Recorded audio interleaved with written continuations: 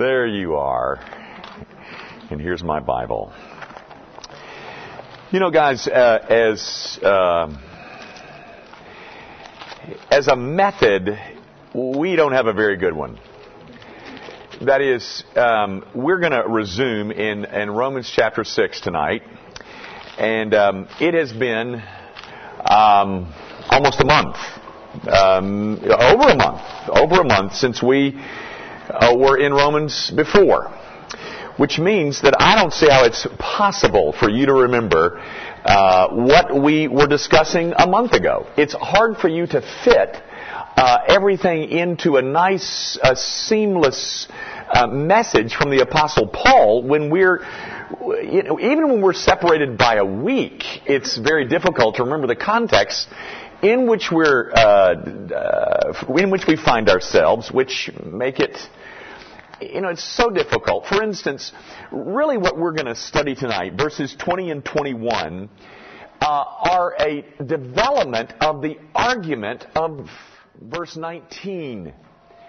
So it's so difficult for you to follow the argument when we last discussed the argument of 19 over a month ago. I don't know what to do. I don't know how to change it. We certainly can't meet every night from now until we finish the book of Romans. But I just want you to know I understand a difficulty when you just get these chunks and they seem to be completely disjointed and unrelated. So what I'm going to try to do is make up for a little bit of that tonight by what I want to do is I've got kind of a closing statement, which is a closing statement as to how to understand these two verses. I'm going to give it to you first, and then we're going to work our way towards it, and then at the end I'm going to give it to you again, in hopes that you can see some sense of continuity in what the Apostle Paul is doing.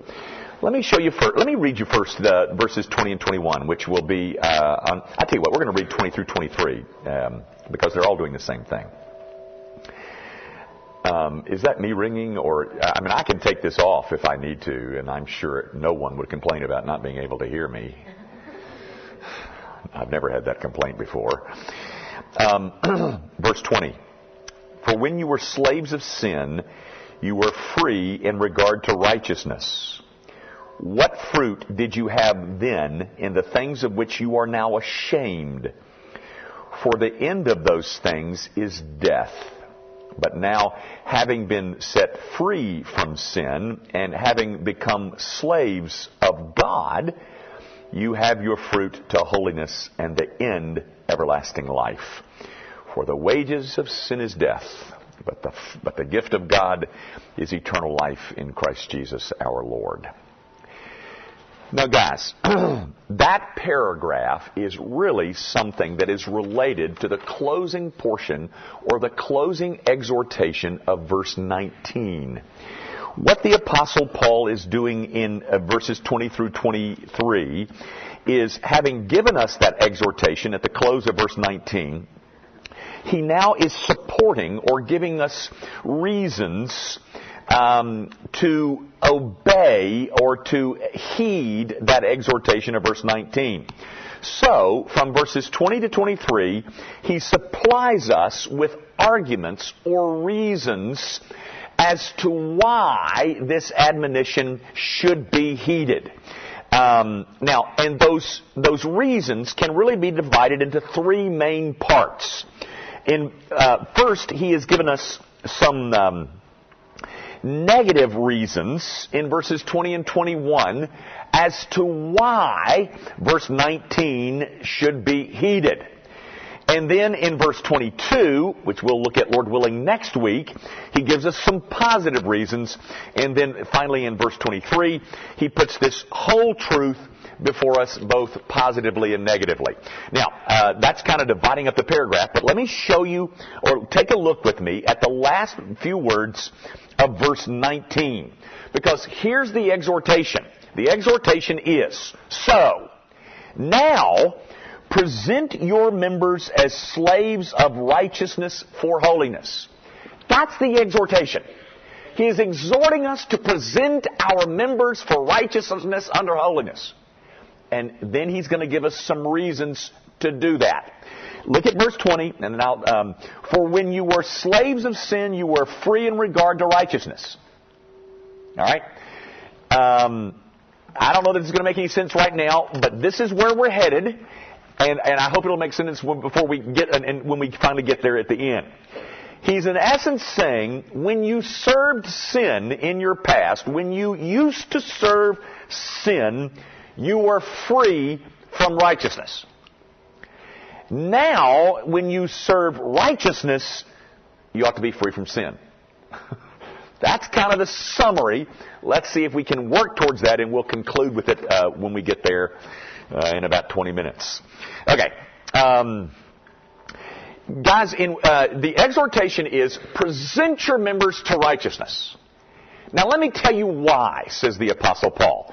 Because when you were a non-Christian, you used to be slaves of sin, and you were free in regard to righteousness.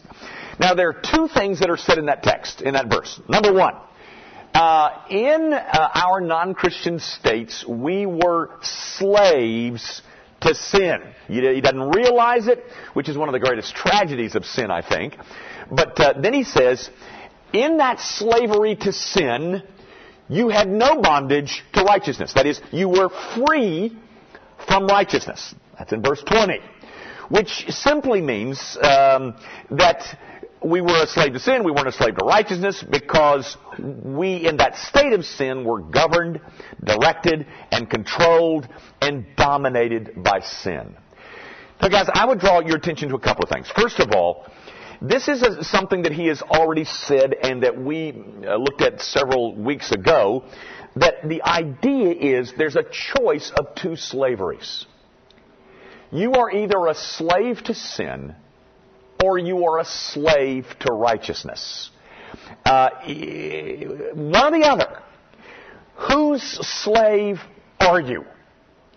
Because prior to having come to Christ, you were a slave to sin. But now you're supposed to be a slave to righteousness. Gang, the non-Christian has no relationship at all to righteousness.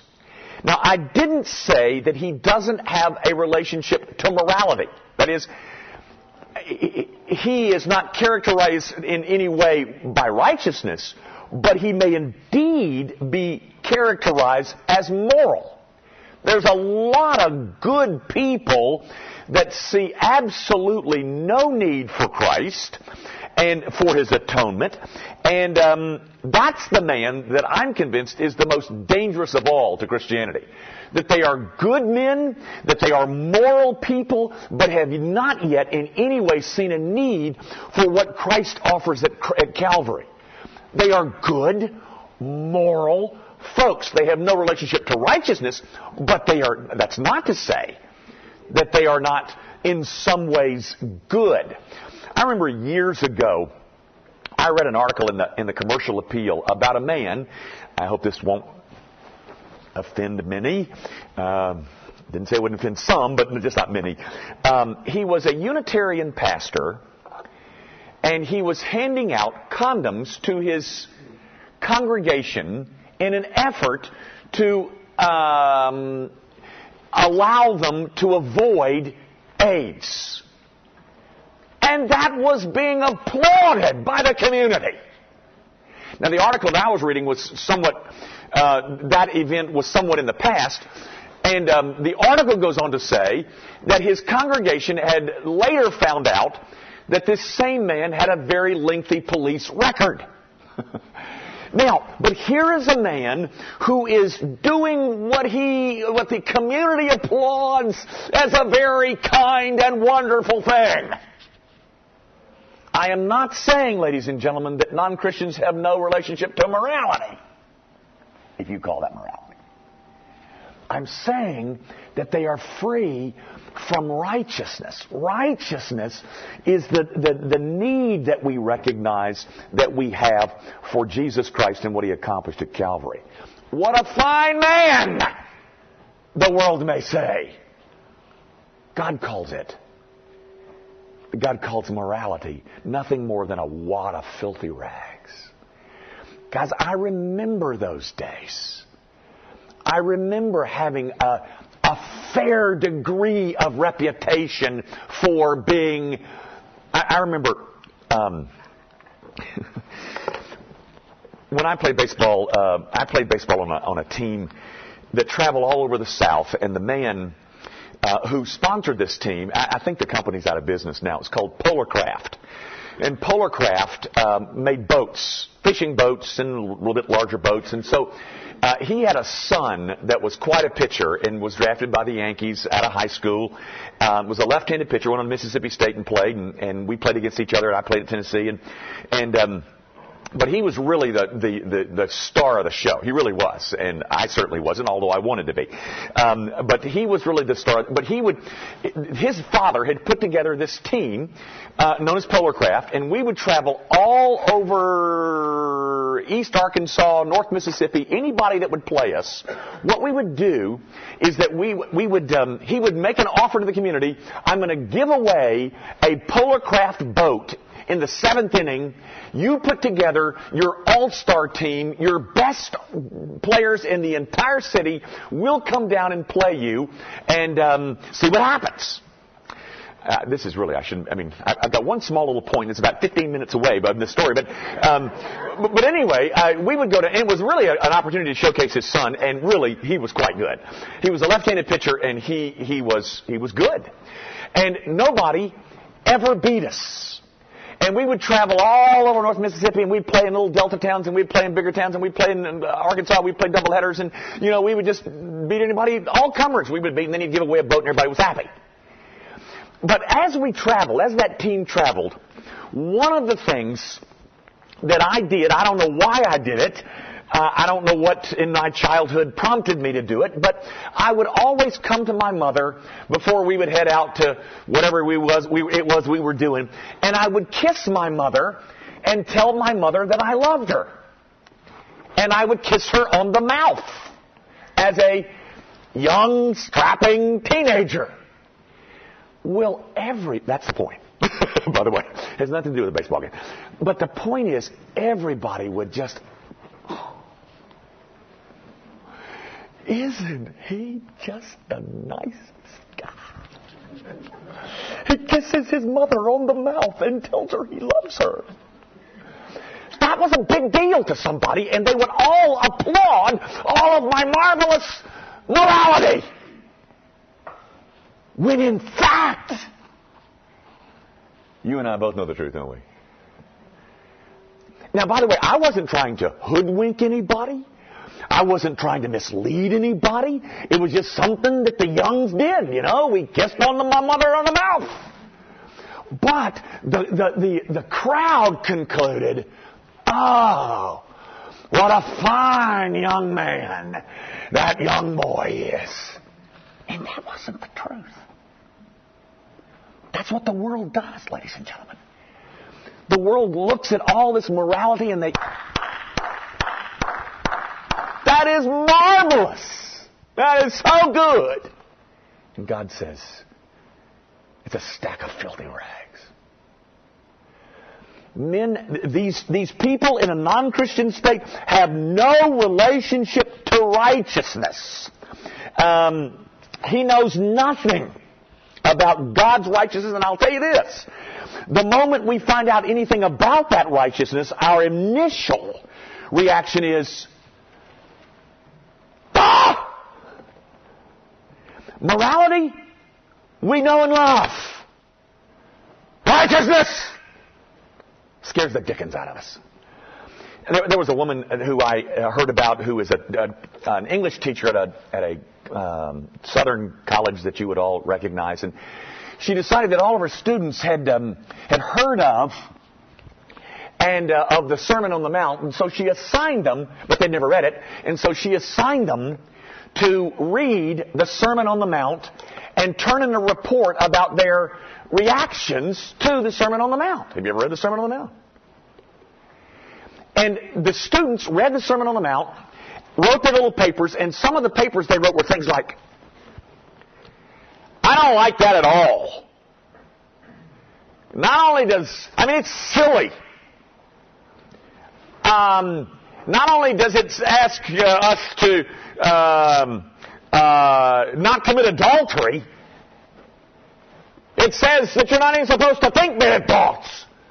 It's out of touch with reality. Ladies and gentlemen, that is the reaction of the moral man to righteousness. Because anytime the Holy Spirit allows us to grasp righteousness in its beauty, through the Sermon on the Mount, for instance, our natural reaction is going to be, for God's sake, save me from the Sermon on the Mount. The impact of the Sermon on the Mount and righteousness in all of its beauty is to cause us to flee to Christ and to be done with our deadly moralisms. But what that text says, if you look at it, for when you were slaves of sin, you were free in regard to righteousness. Indeed we were. And I say to you, gang, there is nothing that is really more appealing to an unconverted man than morality.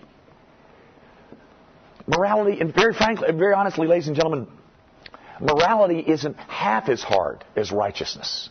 Oh, give me more. You know, there's a sense in which there's something really beautiful about Mormonism. They got those good families and got that great choir.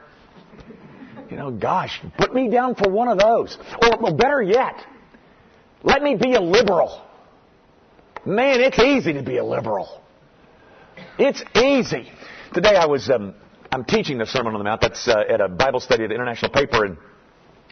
And I don't know. Actually, take a look at this with me real quick. And this is not in my notes, and this just takes time.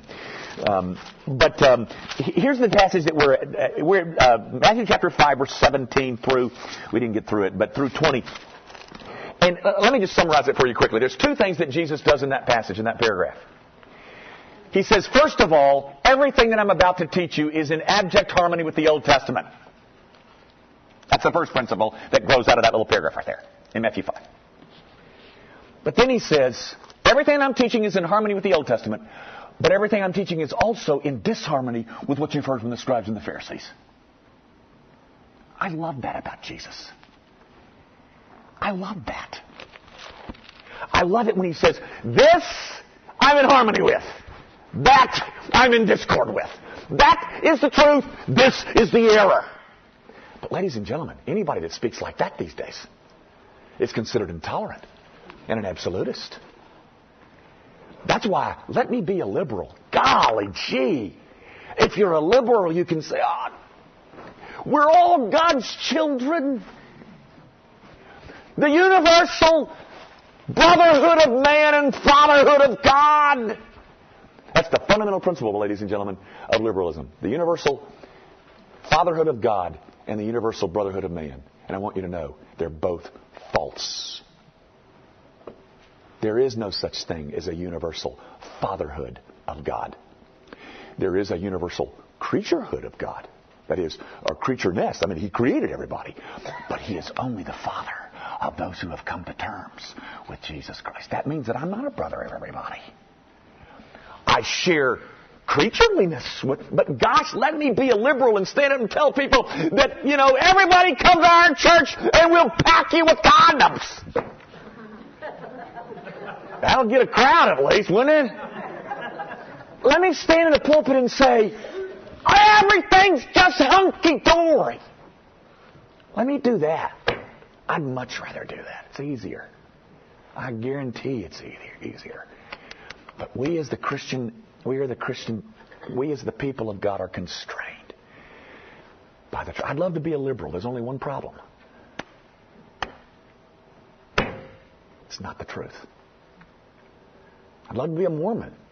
I go say that choir, do my 2 years and be told I'm on my way to heaven. There's only one problem. It's a lie. And so I come back to this Jesus who says, through the pen of the Apostle Paul, you used to be a slave of sin, and when you were, you had no relationship to righteousness whatsoever. Now, again, what I'm trying to say is, I'm not saying that when you were a non-Christian you weren't moral. I'm saying you had no relationship to righteousness. Those are two different things. And then in verse 21, which is a wonderful, we really need to spend a long time on verse 21, but we won't. Again, he's trying to tell us, or give us a description, an account of the type of life that was true when we were not Christians. And he tells us three things.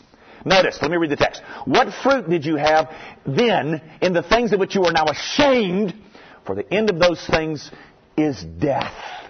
He tells us three things. Number one, remember guys, he's giving us negative reasons to obey the exhortation of verse 19. The exhortation is, present your members as slaves of righteousness. He's calling upon us to do that. Present your members as slaves of righteousness. By the way, here's a reason to do that. You know, when you were a slave of sin, you had no relationship with righteousness. And in that life, what fruit did you have then in the things of which you are now ashamed? Here's two things. Number one, in that life, it was fruitless. Paul is saying, what good was that life? I mean, it's a rhetorical question. You can see the question mark at the end of it.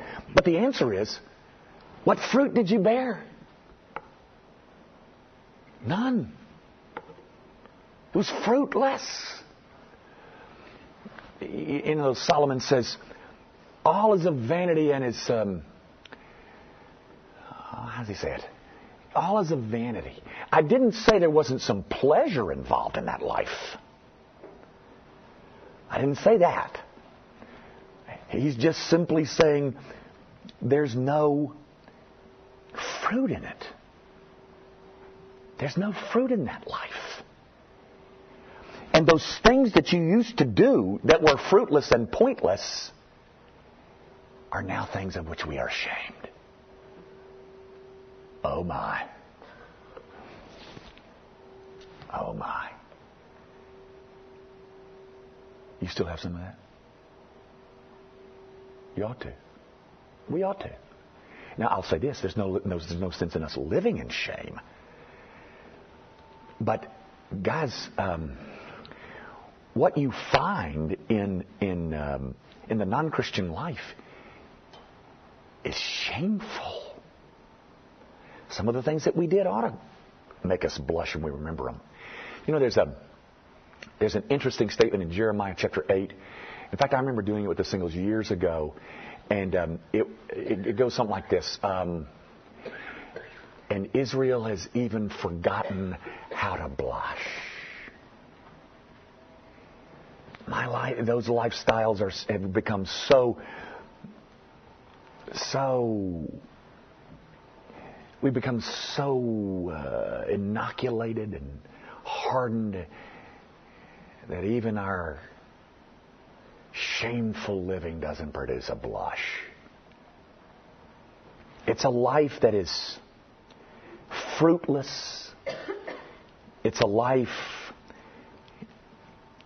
you know, when I think of the fruitless, here's what I think of, and of course this is certainly no way to prove anything. I'm not trying, it doesn't prove anything, but of course I'm a child of the 60s, you know, Kent State, Beatles, but one of these songs back in those days was a Rolling Stones song by Mick Jagger. That nincompoop is still out there making a fortune at age 65. You know, he's forgotten how to blush. I'm afraid, but you remember the song, I Can't Get No. That's it. Can't get no satisfaction. And and you know what, ladies and gentlemen, the awareness of no satisfaction, I think, it comes to us quicker and sooner and more painfully the more successful we are. Because we keep thinking that maybe that will do it. And we discover, that didn't do it.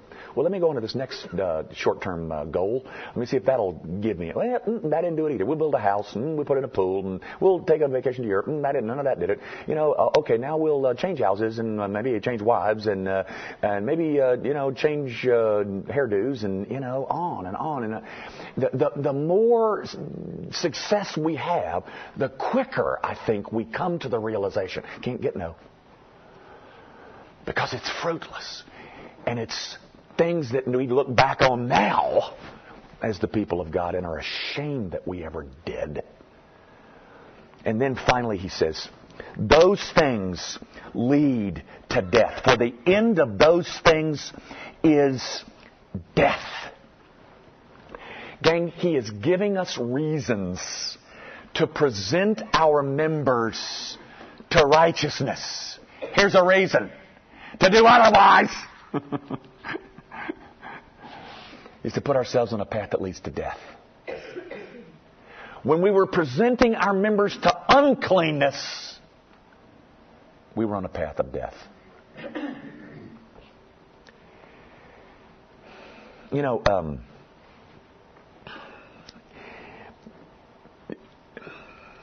I remember coming to the realization early on as a Christian that what I had gotten into was really radical. That stuff in the Sermon on the Mount about if he asks you to go 1 mile, go 2 miles. I've never done that in my life. You ask for your coat, give him your Long Johns 2 or whatever. I've never done that in a day. I've never done it once. I can only say the only impact of that text has had on me is the realization that you and I are into something very radical. The demands of righteousness are extraordinarily radical. And one of the quotes that comes to mind is a C.S. Lewis quote. Of course, I quote him a lot. By the way, can I just for 90 seconds, do you know that our junior high ministry is studying a C.S. Lewis work? Do you appreciate that? Let me tell you something. Do you know any place where the junior high ministry is being exposed to C.S. Lewis? I found that out at the staff meeting yesterday, and I'm just, no kidding. I'm not sure they'll get anything from it. But they'll learn the name C.S. Lewis. But anyway, one of the quotes that I love from C.S. Lewis is, one way we know Christianity is true is because nobody would dream this thing up. Have you ever noticed there are some things in the New Testament that are absolutely... first of all, do you know that your Messiah was born illegitimately? At least that's what the people thought. What kind of religion has a Messiah that on the night that he's supposed to wrap things up, prays that he can get out from underneath it? God, if you can find another way, I really like it. There is an interesting thing in the 21st... I want you to see this, and with this, I'll shut up. If you can find John 21, real quick. This is after the resurrection, and this is this great catch of fish that they have. This is really kind of comical. I don't think it's intended to be comical, but it's kind of comical. Look, where is it? They catch the fish. It's me, Lord. Oh, here it is. It is. That's verse 7. Therefore, that disciple whom Jesus loved said, it is the Lord. Now Simon plunged in the water and all that business. Look at verse 11. Simon Peter went up and dragged the net to the land full of fish, 153. Why? Why does somebody tell you that there were 153 fish in the net? What does it add to the narrative? Do you need to know that? What purpose is there in it? How do you explain it? I'll tell you how I explain it. Because somebody counted those fish that night, and this guy was impressed that there were 153 of them. What I'm saying is that little number right there in verse 11 is a proof of the veracity and reliability of this book. Because it wouldn't have been included any other way. When you're writing about legends, ladies and gentlemen, you don't say, you say there's a big draft of fish. A big catch of fish. You don't say, and by the way, there was 153 153 of them. Somebody counted them. The only way you can explain that little notation is because because it actually happened. My point is to simply serve the C.S. Lewis quote. One way we know that Christianity is true is because nobody would dream this thing up. Nobody would dream up, hey, stick in there, 153 fish in it. No, nobody would dream this up. Let me close where I told you I was going to close, where I warned you I was going to close. What Paul is doing is trying to give you reasons to heed the admonition of verse 19. That admonition is that you would present your members as slaves of righteousness. He exhorts you to do that. And then he says, let me give you a couple of negative reasons why that would serve to prompt you to do that. That is, as when you were serving sin, you had no relationship to righteousness. Now, when you're serving righteousness, have no relationship to sin. That's what these verses are about. All of that serving under the grand heading of his argument that was presented in verse 1, which was back in September. I'm sure you remember. He's just developing again more reasons for us to reject the notion that if we have tasted of the rich and pure quality of grace, the very idea of sin ought to be utterly repugnant. The opposite, present your members as slaves of righteousness. Hope that ties it together for you a little bit. Let's quit. Our Father, I do pray that you will use the handling of your word to entice your people, to encourage your people, to stimulate your people, to head towards a path where we find ourselves enjoying the glorious liberty of slavery to righteousness. Father, that only doesn't make sense to somebody who has never met the one whose dutiful obedience to his Father means that a bunch of slaves could be set free to obey the God who made us. Father, give us a great enjoyment and refreshment by sitting beneath your word. We pray it in Jesus' name. Amen. Thank you and good night. Hope to see you next week.